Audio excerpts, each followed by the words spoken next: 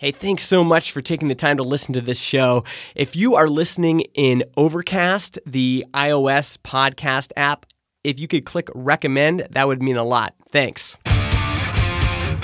It's time for some Snapchat. This is Mega Maker episode 20.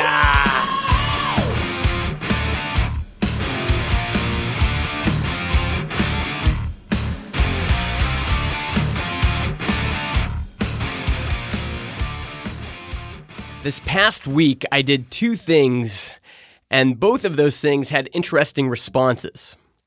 One, I sent out an email to the Mega Maker email list, and two, I sent out an SMS, a text message, to the Mega Maker text message list. And with the email, I was asking people, what are you working on, and what's your biggest struggle? And there was a trend in terms of the responses, especially when it came to the struggle. A lot of folks are worried that they're not going to choose the right thing. They say, I have so many ideas, but I just don't know which one to start, or I'm scared of starting the wrong thing, or I'm scared of investing in something that's not going to go anywhere. And in the midst of that, my friend Chris Enns, who I've known forever, he's a podcaster out in Saskatchewan. He runs goodstuff.fm with some other people. He released his first paid product, a really small little project called Snapchat 101, basically for old guys like me that can't figure out Snapchat for the life of them. It was just a series of 10 video tutorials that went through Snapchat's really confusing UI and showed, again, folks like me how to use it. And I was really excited for Chris because I've been asking him or pushing him to put out a product forever. And you know what? I'm just going to call him. Hold on. Hey, Chris. Congrats on shipping, man. Yeah, that was I think I said to you, I don't know, I was talking to Sue, my wife, at lunch today, but 10 was my goal. Yeah. And I was like, there's no way, who's going to buy it, even 10 people? My mom's not going to buy it, so who's going to buy it? So I was like, oh, wow. I know it doesn't it's not like now I quit my job and this is what I do for a living is sell a $5 course or whatever. But still, it's just fun to enjoy it. Yeah, for the totally, day. man. I'm proud of you for doing it. You waited for a long time before you released your first paid product. What do you think is scary about making something and then charging for it? I think for me, it's definitely that feeling of like we've sort of talked about, a huckster and charlatan kind of idea, and feeling like it's one thing to throw a video. Like in the past, this is what I would do with that idea. If I followed through to actually recording it, I'd put it on YouTube, hide it away in some channel that has maybe 10 subscribers, random bots or whatever. I might tweet about it once and then be like, I wonder why nobody's watching my video. And then be like, well, I'm probably not good at what I do, and or whatever. And so then it just feeds that idea of well, of course I wouldn't charge for something. If nobody's willing to watch it for free, why are they going to pay for it? Yeah, exactly. Yeah, totally. So when did you feel kind of validated in what you were doing then? The bigger moment for me was the pre-order moments of getting just before I really promoted it much or whatever, and then Product Hunt featured it somehow, and getting a few of those pre-orders through. And then once it passed over my initial threshold of 10, then it was kind of like, oh, wow, this is actually a thing that I'm doing, not just a thing I'm doing. And so that moment of certainly getting a sale for a thing that I had made was really cool, and really, I think I texted my wife or whatever, and it's exciting. And then, but the bringing back down to earth too of okay, that was $5. Yeah. So I know how much time I spent on this, and I haven't earned a minimum wage in Canada yet. There's one sale or whatever of this, and so chill. But yeah, yeah, but it's still worth celebrating these small little wins. And in some ways, that's what I really wanted to kind of emphasize here. Is I think what you've done is exactly what everyone who's getting started should do, which is to start small, and start small in terms of everything. Start small in terms of scope, start small in terms of how much it costs. I've been talking to a lot of people who have been launching things and the launch didn't go the way they expected. And when I looked at the product looked great. When I looked at, kind of the launch sequence, everything looked great. And the only thing that was missing was that they hadn't built up any trust yet. And, there's like this whole meme, like you got to like double your price and like charge more and all these things. But I think when you're getting started and nobody really knows who you are, you should start with something really small, and you should have a small price tag associated with that too, because people don't know you yet. And so in order to get kind of people trusting you, you have to, charge a small amount, get them in the door, and then just blow their socks off. Yeah, and that's where I think people who listen to you, I don't know if they, like, I know you a bit, or we've never actually met in person, but I know you enough anyways over time. But like this is the first time this is legit the first time I've done a sale of a product or course thing. I'm trying to think back. Like, I've been on Twitter since 2006. Like, I'm not some just on the internet thing, but this is the first time I've done something like this. I do website design and consulting locally here for a business. That's running my own business, but this is the first time I've done something of this nature. And so it is kind of like, I do have trust. I have Twitter followers, I have whatever, but so it's not like I have this huge chip to cash in on the internet, internet fame chip or whatever of like, now I've done this, so now you guys will follow me to this other thing. Like, but I haven't burned that bridge either, I guess. Right. And so that was the nervousness even with this, is like, okay, I'm putting this out here. This is the thing where people decide, okay, I either trust Chris with this kind of stuff, or he's a charlatan or whatever.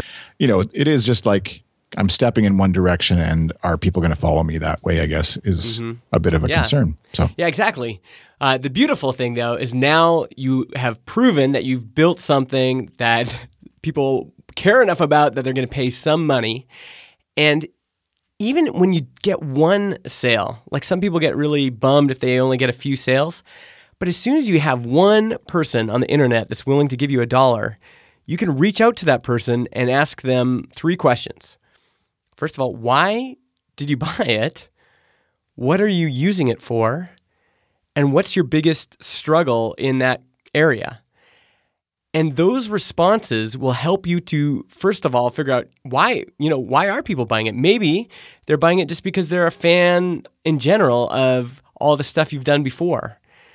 But maybe, in your case, Chris, maybe they own a social media agency and they're trying to train their staff on how to use Snapchat. Well, once you know that, now you can double down and try to find more people like that. And you can also figure out, okay, if this is what they're using it for, if they're using it to train their staff, well, what's your biggest struggle in terms of training your staff? And you can bring that information back. You can make your product better, but then you can also go out and find other customers that match that profile. So this is supposed to be where I take a break and let you know about Balsamiq. If you remember, my friend Peldy loves the show, and him and his team said, we want to sponsor the whole month of April. And this is where I'm supposed to tell you how great it is for prototyping and doing really easy and quick mock-ups. But today I'm going to actually go against the sponsor's interests and tell you how to get Balsamiq mock-ups for free.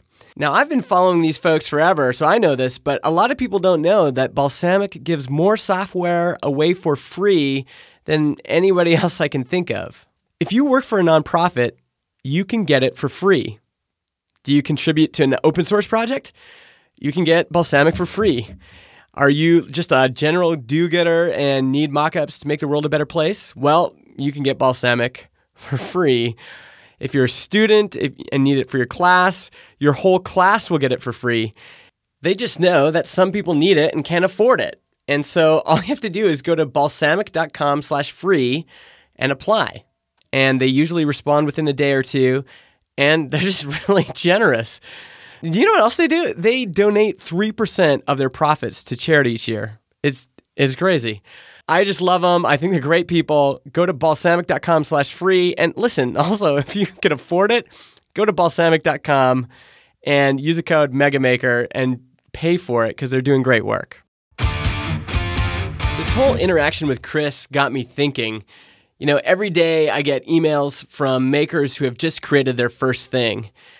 And a few of these things are truly exceptional. the maker has clearly put in a ton of time and effort into creating a high-quality project.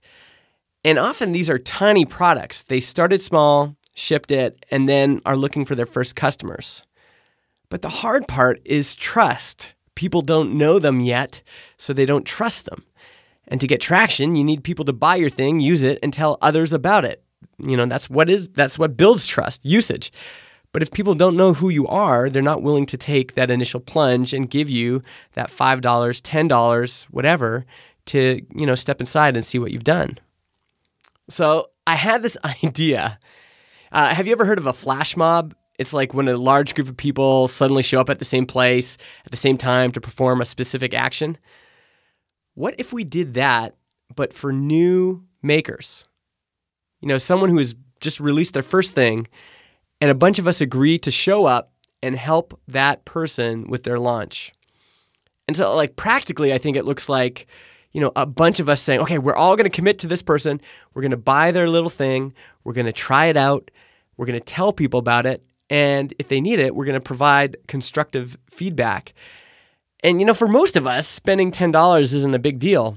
But for the maker, it's a huge deal. Someone on the internet has just given them their first dollar. It gives them the confidence to keep going. It alleviates that anxiety you feel before you're thinking about, putting your thing out in the world. And plus, if it works, it'll give them that initial traction that they need. All of a sudden, they'll have real customers, and we would be the customers as well. We'd be able to honestly recommend it to our friends.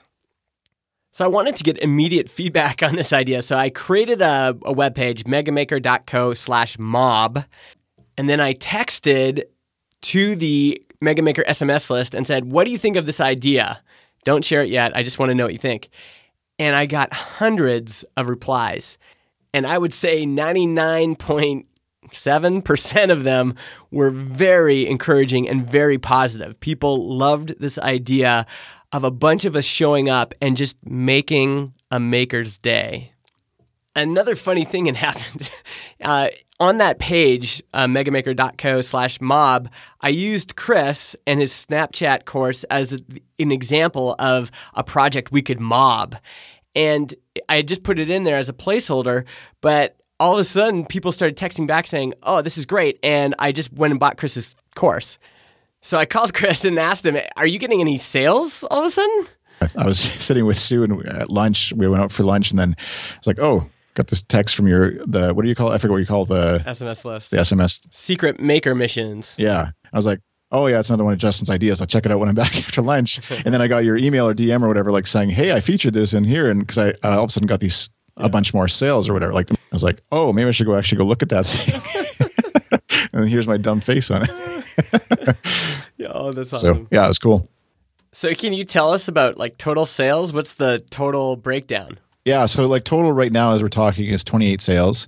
Awesome. I'll give you the scoop I was going to save for my own little podcast, but the total is 28 sales. Some of those were, I have a Patreon campaign, patreon.com/iChris, I gave those folks a free copy or whatever if they wanted it, just because they're already paying me for podcasting and I'm sort of taking time away from it. Anyways, so there's some of those folks in there.